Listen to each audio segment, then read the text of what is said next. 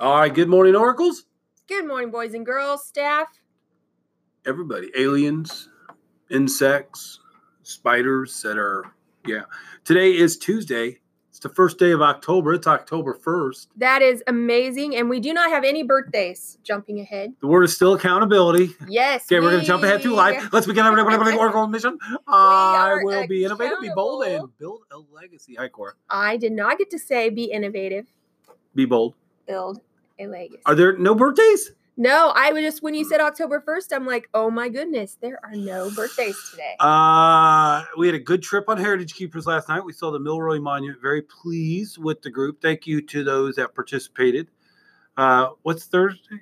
Thursday is e-learning. E-learning. Contact your teacher. Yeah, be working with your teachers. Teachers, thank you for your updates to our school's website. Again, that's helpful.